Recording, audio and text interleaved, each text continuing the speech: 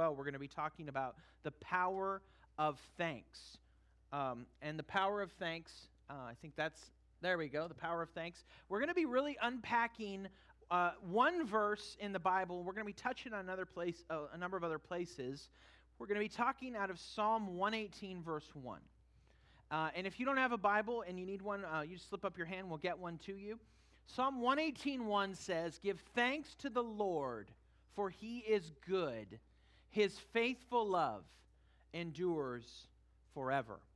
Give thanks to the Lord, for he is good, for his faithful love endures forever. Let's pray, and we're just going to ask God to help us as we study the Bible together. Our Father in heaven, I pray that you would just bestow on us a spirit of wisdom and revelation in the knowledge of Christ, that we would know and love and trust him more because we're here this morning, and that we would be people of intense and immense gratitude, that as Christians we would not be known for our political positions, we would not be known so much for what we look like or what kind of people we may be in terms of our ethnicity or our age, but we would be known as people who are just profoundly and intensely and consistently grateful.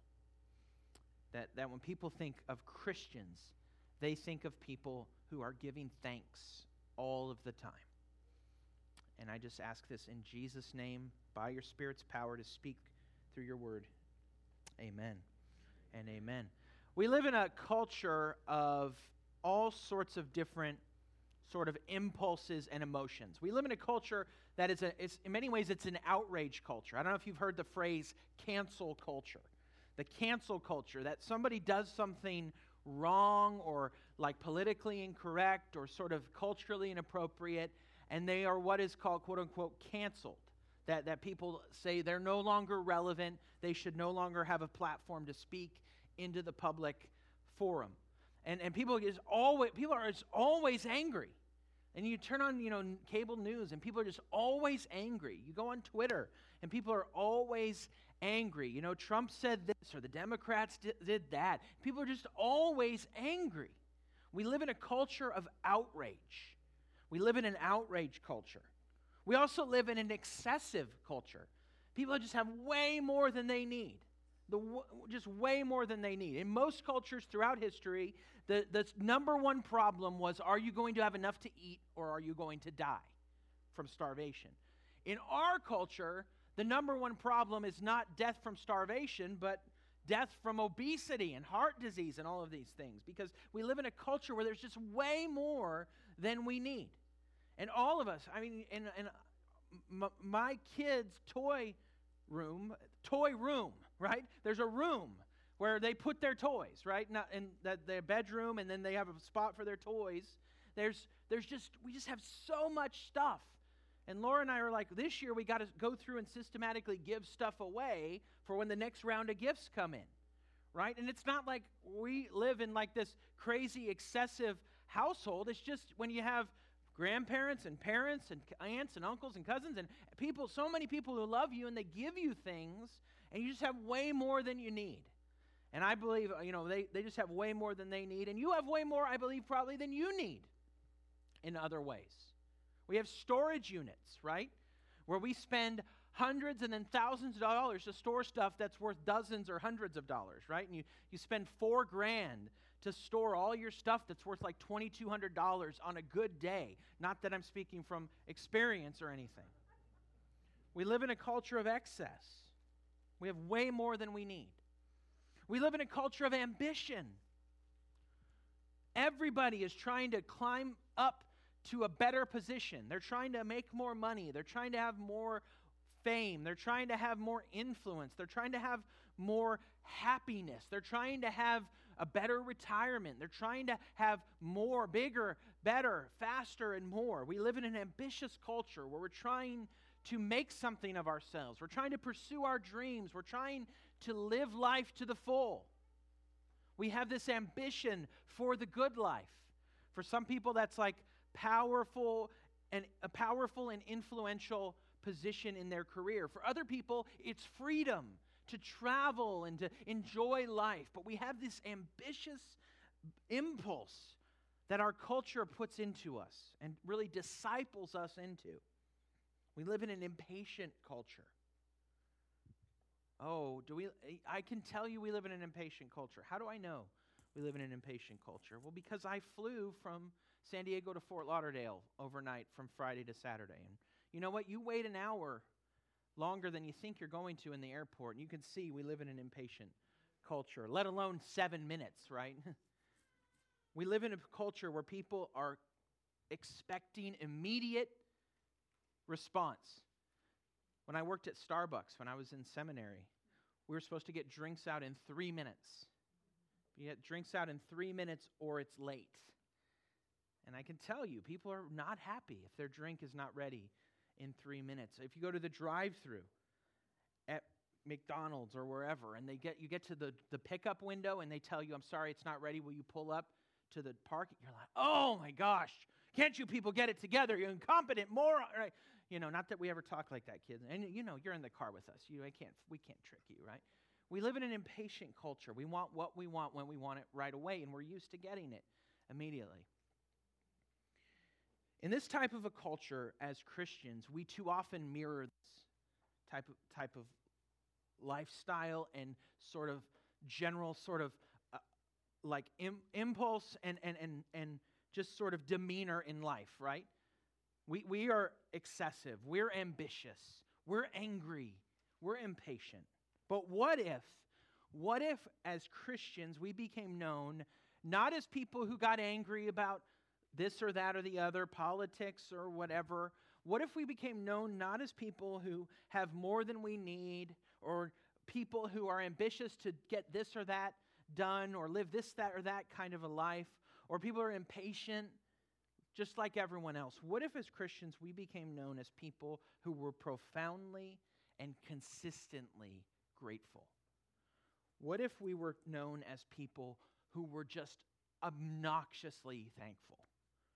You know the people, like, you get around them and you're like, this can't be real, because they're just like, they're constantly, like that song we just sang, they live in the goodness of God. And you're like, how's it going? They're like, man, I'm doing so great.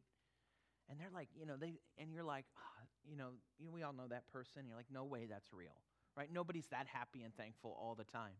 But sometimes you meet someone and you think they're that way, and you think this guy's just a bogus, he's just, putting on a plastic smile and pretending. And then you get to really know them and you realize, no, they really are that way. And how do you know? Because they go through stuff that drives you crazy and they're still thankful. What if we all were that way? What if the consistent testimony of the Bible and the consistent command to be thankful became a part of who we truly are? I just picked one verse. It's one of many verses that talks about this. Psalm 118, verse 1. And I just want to unpack it in a few different parts. The first is the command to give thanks. So this next slide. Give thanks. Give thanks. Now it's interesting, if you study this word, this was originally written in the Old Testament in Hebrew. The word is not actually, it actually doesn't really mean give thanks. It means more like give praise or worship. The Hebrew language does not have a word for thankfulness. Now that sounds strange to us because we talk about it a lot. We have a whole holiday celebrated this concept of giving thanks. For the Hebrew mind, though, for the Old Testament, thankfulness was simply a part of a life of worship. That what it meant to be a thankful person, and that's why the Bible rightly translates it give thanks, because for them, for the psalmist and for the Hebrews, for the people of God, being thankful was part of what it meant to be people who worshiped the Lord. To give thanks is to ascribe to God what is true of Him, despite or in light of what's happening in our lives. Give thanks to God for what's true of Him and what He does, despite or in light of what's happening in our lives. To give thanks. There's not an exception. There's not, throughout the Bible, there's these expressions. Give thanks in all things. Give thanks without ceasing. Give thanks always and for everything. There's not there's not an exception clause. There's not an exception to giving thanks. You are called to give thanks consistently and persistently to the Lord. And thanks is part of a life of worship. One of the things we talk a lot about in our church is wholehearted worship. We believe that God designed us for life, and that life like He intended us to live is found when we're brought to God in wholehearted worship through the cross of Jesus Christ. When we hear what the Bible calls the gospel, the good news, that Jesus was the perfect God who came and became a man, was born of a virgin, lived a sinless life, died a death that sinners deserved when He was crucified on the cross, was buried and raised from the dead, and that if you turn away from your sin and trust in Christ for forgiveness, you'll be forgiven of your sin and given new life. We believe that when that happens, God does something in your heart and your life, and He turns you into a worshiper. Not of yourself, not of your stuff, but of Him. And that part of a life of wholehearted worship is being persistently and consistently and obnoxiously grateful all of the time. Give thanks. Who do we thank? Who do we thank? Well, it says there, who do we thank? To the Lord. To the Lord. Now, it's not bad to say thank you to people. I try to say thank you to people often. But you notice in the Bible, like if you read Paul's letters in the New Testament, when he gives thanks at the beginning of his letter, he doesn't tell the Corinthian church or the Philippian church, he doesn't say thank you for all that you've done. What he usually says is, I give thanks to God for you. I give thanks to God for you. And so when I'm talking about giving thanks, I'm not talking about a general attitude of gratitude, which is good. I'm not talking about an attitude of gratitude toward other people, which is good. I'm talking about gratitude to God in light of all of those things. We give thanks to the Lord. We give thanks to the Lord. You see there that Lord is all capitalized uppercase lettering, because in English Bibles, when it translates the Hebrew name Yahweh, it translates it that way, so you know that that's what it's saying. This is the proper name of God. We talked a lot about this in our Godology series earlier this end of summer, early fall, and that's, I think, all on the website if you want to listen to those. That Yahweh is the name of God. Exodus chapter 3, verses 13 through 15, Moses asked God, if I go to the Israelites and say to them, the God of your fathers has sent me to you, and they ask me, what is His name? What should I tell them? God replied to Moses, I am who I am. This is what you are to say to the Israelites. I am has sent me to you. I am is the name of God. He is perfect existence. He is eternally who He is. We get to the New Testament, we find out the name of God is not merely Yahweh, but is actually the name of the Father, the Son, and the Holy Spirit. That Yahweh is eternally a Trinity. That we give thanks to who? To the Lord who exists, to the Lord who is real, to the God who is true, to the God who is truly there, to the God who is Father, Son, and Holy Spirit. We give thanks to the Lord. So what does this mean? This means for a life of gratitude, you have to know who God is. You have to know who God is, and you have to know what God is like. You have to know His attributes. You have to know that He is eternal. He is infinite. He is unchangeable. He is unchanging. He is omnipresent. He knows all. He is present in all places. He's omnipotent. He has all power. You have to know who God is. You have to study the Bible. You have to read good books. You have to know who God is to live a life of gratitude. We have this book table in the back. Why do we have that? Why we have that to help you learn things like who God is. There's a book back there called Delighting in the Trinity. Pick that book up. Read about who God is. To live a life of gratitude, it's not just a generic attitude of gratitude.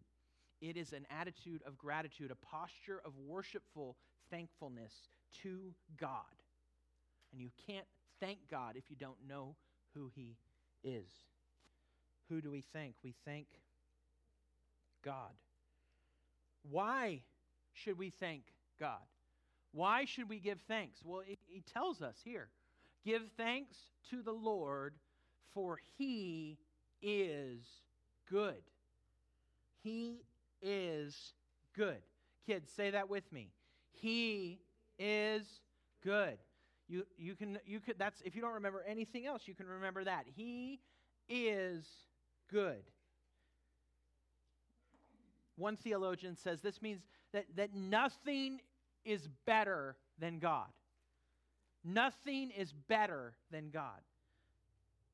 Some think that this is the most proper way to talk about God is his goodness. His goodness means that he has everything he needs within himself. His goodness means that he doesn't need us. He doesn't need our worship. He doesn't need our praise. He doesn't need his creation. He doesn't need anything. He only needs himself. He is perfectly content in himself. We've all met families, right? We know families, and maybe you are a family who they're pretty much happy just hanging out with themselves. They just kind of hang out with themselves. They have friends, but they don't really necessarily need all their friends all the time. They're kind of self-contained, and maybe they're a tight-knit family. This is God, Father, Son, and Holy Spirit is eternally content in himself, and he is eternally perfect in himself. He doesn't need you. He doesn't need us. We don't contribute anything to God that he hasn't first already given to us. This is good news. Why is this good news? Because a God who needs us is a God who will manipulate us. A God who needs us is a God who will manipulate us. But a God who is content in himself will only give good out of the free and gracious overflow of his goodness. And so he doesn't manipulate us. He simply offers himself to us, and he says, I'm fine. I'm fine. So you can come to me for what is best for you, but if you don't, I'm content in myself. He is perfect in every way. He is better than everything. The best thing that you can think about God is not even close to how good God is. The best thing that God has ever given you is only a faint glimpse of his generosity. God is good in himself. There is nothing better than God. We don't always believe this, though. We don't believe this. We know that we should think this, and we feel guilty that we don't, but we don't truly believe it. Why not? Why don't we believe this? Because I say nothing is better than God, and everyone's like, okay, yeah, I know, I'm supposed to believe that, and it's better than my iPhone, he's better than, my car, he's better than my family, he's better than my house, I know, he's good, but he's better than Disney Plus, he's better, but we don't really believe it. We don't really believe it. Why don't we believe it? We don't live like it. Why don't we live like it? Because we know it in our heads, but we have not experienced it with our life. Psalm 34, verse 8 says, taste and see that the Lord is good. The goodness of God is something you have to experience to appreciate. And that's what this next part of the verse. Why should we give thanks? Because God is good in himself, and his faithful love endures forever. His faithful love endures forever. The word there for faithful love is the Hebrew word chesed. Everyone say that with me. Chesed. Now, apologize to your neighbor for spitting on them. Okay. Chesed. This is what the King James translated loving kindness. Some translations, ESV says steadfast love. It's the special love that God has for his people. It's covenant love. So the way to describe this is as a Christian, you love everybody, right? Love everybody. I know you don't really, but you're supposed to, right? But I want you to think about the love, if you're a parent, that you have for your kids. Or if you're married, the love you have for your wife or your husband. Or if you're a grandparent, the love you have for your grandkids. And what you would do, is there anything you would not do to bring them the best for their lives? Is there any price you wouldn't pay? Is there anything that would not be worth sacrificing for their well-being? And the answer is no. The answer is no. I was watching this video. There's a there was a pitcher for the Dodgers, boo, in the 60s named Sandy Koufax, one of the best pitchers who ever pitched. And he retired at the height of his career at the age of 30. Had one of the best pitching seasons in all of history, and he announced his retirement because he was having to take cortisone shots, and he was having to have so much medication because his arm would hurt so bad. And he said, I want to retire before my arm is so injured that I'm incapacitated and in pain for the rest of my life. And someone asked him, what about the loss of income? And he said, well, I think if you asked someone who had lost their arm what they'd be willing to pay to get it back, and it's probably more than I will make in the rest of my career. And he's 84, 83, and he's happy, and his arm works fine. And how much more so would we do for our family, the people that we love, our kids, our grandkids, our wife, or our husband? This is what faithful love, it is the covenant love that God has for his people. God has shown his faithful love, his chesed, in his creation of the world and his redemption of the world. In faithful love, God called the world into being. Kids, what is the first verse of the Bible? I know at least one of you knows it. In the beginning, God created the heavens and the earth. All right. You know what? You did such a great job. I'm going to give you all pretzels, okay? There you go. In faithful love, God brought the world into existence by his word. By the way, and God said, it was good. Because he is good. Psalm 119, verse 68, and he does good. In faithful love, God created the world. Then, what happened in this world that he created? He made Adam and Eve, and what did Adam and Eve do? They sinned, exactly. It's like steps in, and he's like drops the mic, right? Like George Costanza, that's it for me, and he leaves, right?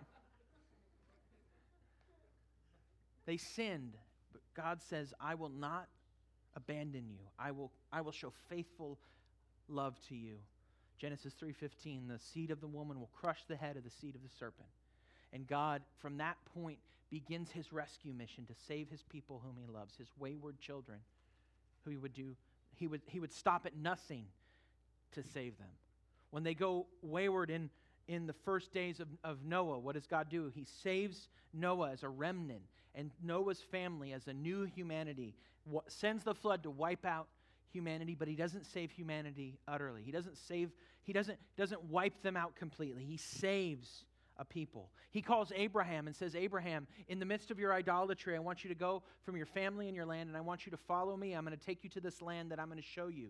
And I will be your God, and I will make you a great nation. I will bless you, and I will keep my covenant love with you and with your descendant after you, with his people who had multiplied to millions by that point, hundreds of years later, and had been taken captive in Egypt and were slaves in Egypt. He sends Moses, and he speaks to Moses in the burning bush, and he says, I am who I am, as I just read a few minutes ago. And I've seen my people's slavery, and I'm going to set them free. And he sends Moses, and Moses does what? He goes to Pharaoh, and kids, what does he say to Pharaoh? Let my people go. All right, that wasn't as good. You give a pretzel to your mom or your dad, because let my people go. And he takes them, and he parts the Red Sea, and he brings them through the Red Sea, and he saves his people. He saves his people in his covenant love. Then, hundreds of years later, he brings to the people his good king, David. And he brings David, and David leads the people in wisdom and in strength and integrity. And he says to David, I'm going to make an everlasting covenant with you and with your seed after you. And then the people sin again, and they go off into exile, and they're defeated by Babylon and Assyria. And yet God then brings them back from exile. And they come back to the promised land. But then Rome comes in. Rome, the Roman Empire, the most powerful nation in the world, the empire comes and defeats the people of God and rules in the land of Israel. Into that comes God the Son incarnate, which we celebrate at Christmas time because of God's faithful love to his people. When Jesus came, said there's no Hebrew word for giving thanks. That's the Old Testament. But in the New Testament, which was written in Greek, there is a word for giving thanks. Eucharisteo. If you have Catholic friends, or maybe you were Catholic at one point, or of a liturgical communion, they call what we call the Lord's Supper or communion, they call it the Eucharist. Why do they call it that?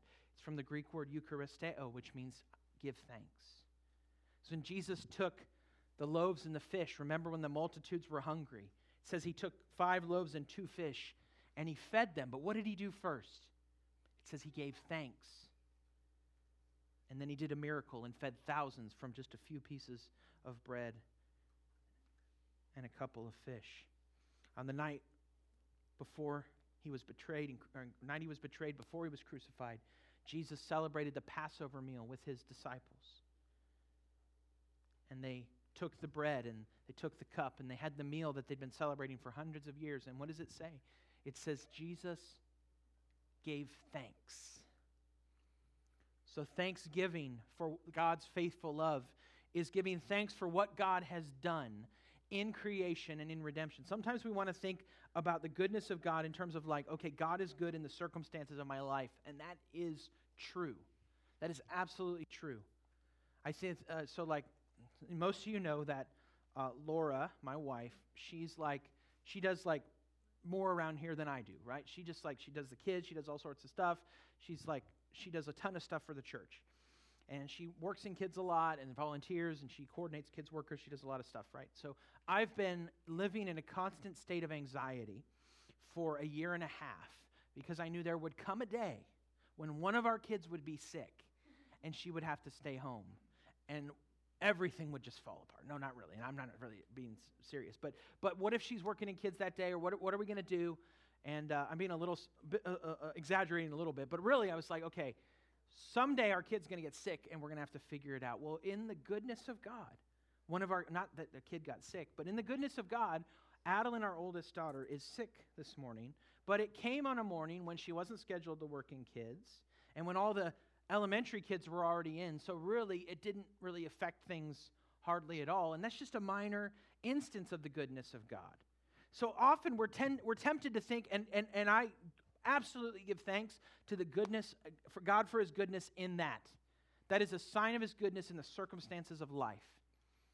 And we should give thanks for those things. But our first impulse should be to give thanks for his goodness in the overarching story of what he's doing in the world in Christ. That if we have an attitude of thanksgiving and a posture of worshipful thanks because of what God has done for us in the gospel, then we will give thanks even when the circumstances stink. Because it doesn't always work out that way, right? Because sometimes the inconvenience happens at a very inconvenient time. And you don't get to look at the circumstances and say, see, God worked everything out. You think, man, this is a terrible time for this to happen. When it rains, it pours. What do you do then when the circumstances of your life stink? How can you give thanks then? You can give thanks because in all things, God has already acted for your good in the gospel of Jesus Christ. That in Christ, he has made everything as it should be, and one day will fulfill the promise that he will do that. And he has paid your debt of sin. He has given you new life and righteousness. And that in your circumstances, even when they stink, you know that he's working all things together for his glory and for your good. Give thanks because the Lord is good and his faithful love endures forever. I wonder what the Israelites were thinking when they were working from 5 a.m. to 7 p.m. in the hot Egyptian sun. I wonder what they were thinking. I wonder what the Israelites were thinking when they were chained with their hands behind their back on the way to Babylon. I wonder what they were thinking when Roman soldiers were marching through the streets and God had promised to restore them. I wonder what they were thinking when their temple, their place of worship, was destroyed. I wonder what we're thinking when life conspires and it seems like everything's going wrong. We can look to God. He is good in himself, and he does good in the world and on behalf of his people. Give thanks to the Lord, for he is good, for his steadfast love endures forever. So I want to ask you a question. What now? What now? There's been a number of scientific studies that have empirically demonstrated the power of thanks. Two researchers, one from UC Davis in California and the other from the University of Miami. And they lost to FIU yesterday, but the research was still good. And they did an experiment. They had a group of people, and they split the group into 3 groups. And they told one group, for 10 weeks, we want you to write and just journal all of the bad things that happened to you every day for 10 weeks. Then they took a group and said, we want you to write for 10 weeks in a journal about all the things that impact your life that are not positive or negative, that just sort of happen, like neutral things. And then they took a group, the other third of the group, and they said, we want you to write every day things that are positive things that you are thankful for every day. For 10 weeks they do this, 2.5 months.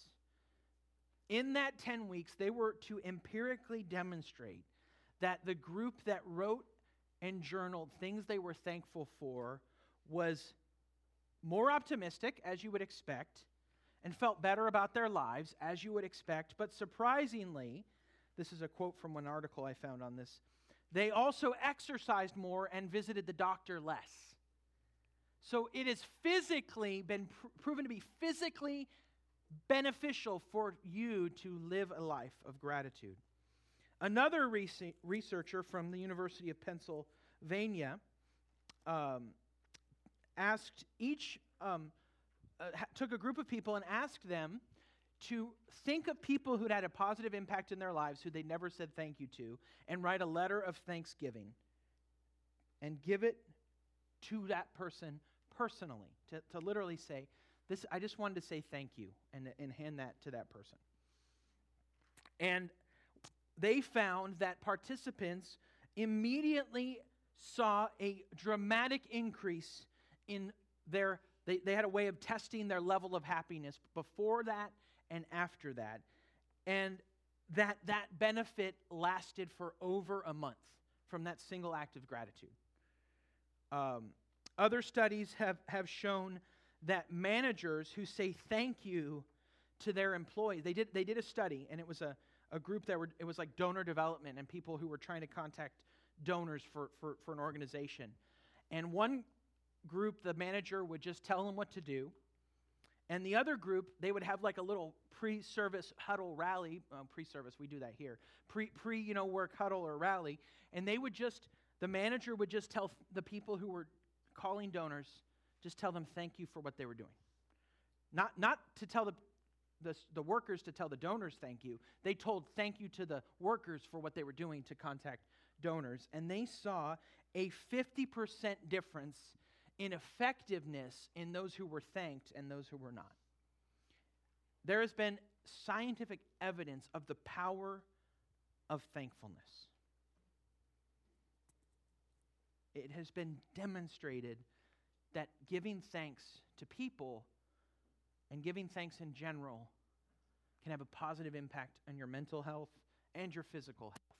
How much more to give thanks to the one who actually is good and deserves all thanks in the first place? How much more to give thanks to God, who is worthy of our thanks in every circumstance, in every time, in every situation, for his faithfulness and his goodness. So here's what I want to challenge you to do. It's Thanksgiving on Thursday, all right? But I want to challenge you to cultivate a life of gratitude. And I want to challenge you to find a way, and for a while what I was doing is I would, in my morning quiet time, before I did any other prayer, I would just tell God thank you for 10 things. And I would challenge myself to thank him for different things than I had thanked him for before. So like if I go through, if if I go like wife, kids, that's like 4 right there. So I didn't want to cheat. Not that I'm not thankful for Laura and Adeline and Judson and Olivia, but I wanted to think of specific things each and every day that I could tell him thank you for, because I felt like I was becoming a grumpy person. And so I want to challenge you to give thanks to God for 10 things every day. Maybe you do 5 in the morning, 5 in the evening. Maybe you do a journal. Maybe you just do it verbally. But I really think if you journal it, the impact will be lasting. You'll be able to look back. Maybe you just put a note in your phone, in your iPhone notes, and you just say thank you, and you just type it out, and you look through, and you can see the faithfulness of God right there when you look back. So I want you to do that intentionally. I also want to challenge you to be thankful spontaneously. So when you're tempted to be angry about something, to pause and ask God for the grace to pause and to say, thank you, God, for this circumstance. Thank you in the midst of this circumstance. When you're tempted to be excessive, to say, God, I'm thankful for what I do have. I'm thankful for what you have done. I'm thankful for who you are. When you're tempted to ambition, when you're tempted to long for the good life, whatever that means for you. So for some not, like corporate ladder climbing, but I don't know about you, but that like doesn't really resonate with me. But what does resonate with me is like, I would love to live a life where I could travel the world and do all this stuff. When you look at your life and you see you have this ambition for something, just pause and just tell God, thank you, instead for what you do have and what life is, instead of what it isn't. When you're tempted toward impatience, to pause and to thank God in the midst of that for the opportunity to pause and to have time. Maybe he's like, you know what? You're so busy, I had to delay your flight because it's the only way I could get you to spend any time with me. You're so busy that I had to, you're honey-baked ham, you're going to be waiting there for 14 hours in line, right? Because it's the only way I could get you to spend the day with me. To pause and to trust and to thank God in the midst of the circumstances of your life and ultimately for what he's done for you in Christ. What would it look like? What would it look like for us to mobilize an army of people who were known for being truly and almost obnoxiously grateful all of the time? Let's pray. Our Father in heaven, thank you for the gospel. Thank you for your love. Thank you for your character. Thank you for who you are on the inside. You are eternally good. And you do good in the life of your people and in the world. And so I ask that we would live lives of gratitude. That we would be people whose first impulse is thank you, not that we would be thankful this holiday season, this Thanksgiving season into Christmas season. That when we're tempted to anger, that we would be thankful. When we're tempted to excess, we would be thankful. When we're tempted toward ambition, that we would be thankful. When we're tempted to impatience, that we would be thankful. That your Spirit would do that in our hearts. For he is, as Thomas Aquinas said, the one who is appropriately called good. The good God, the good Spirit at work in us. In Jesus' name we pray. Amen.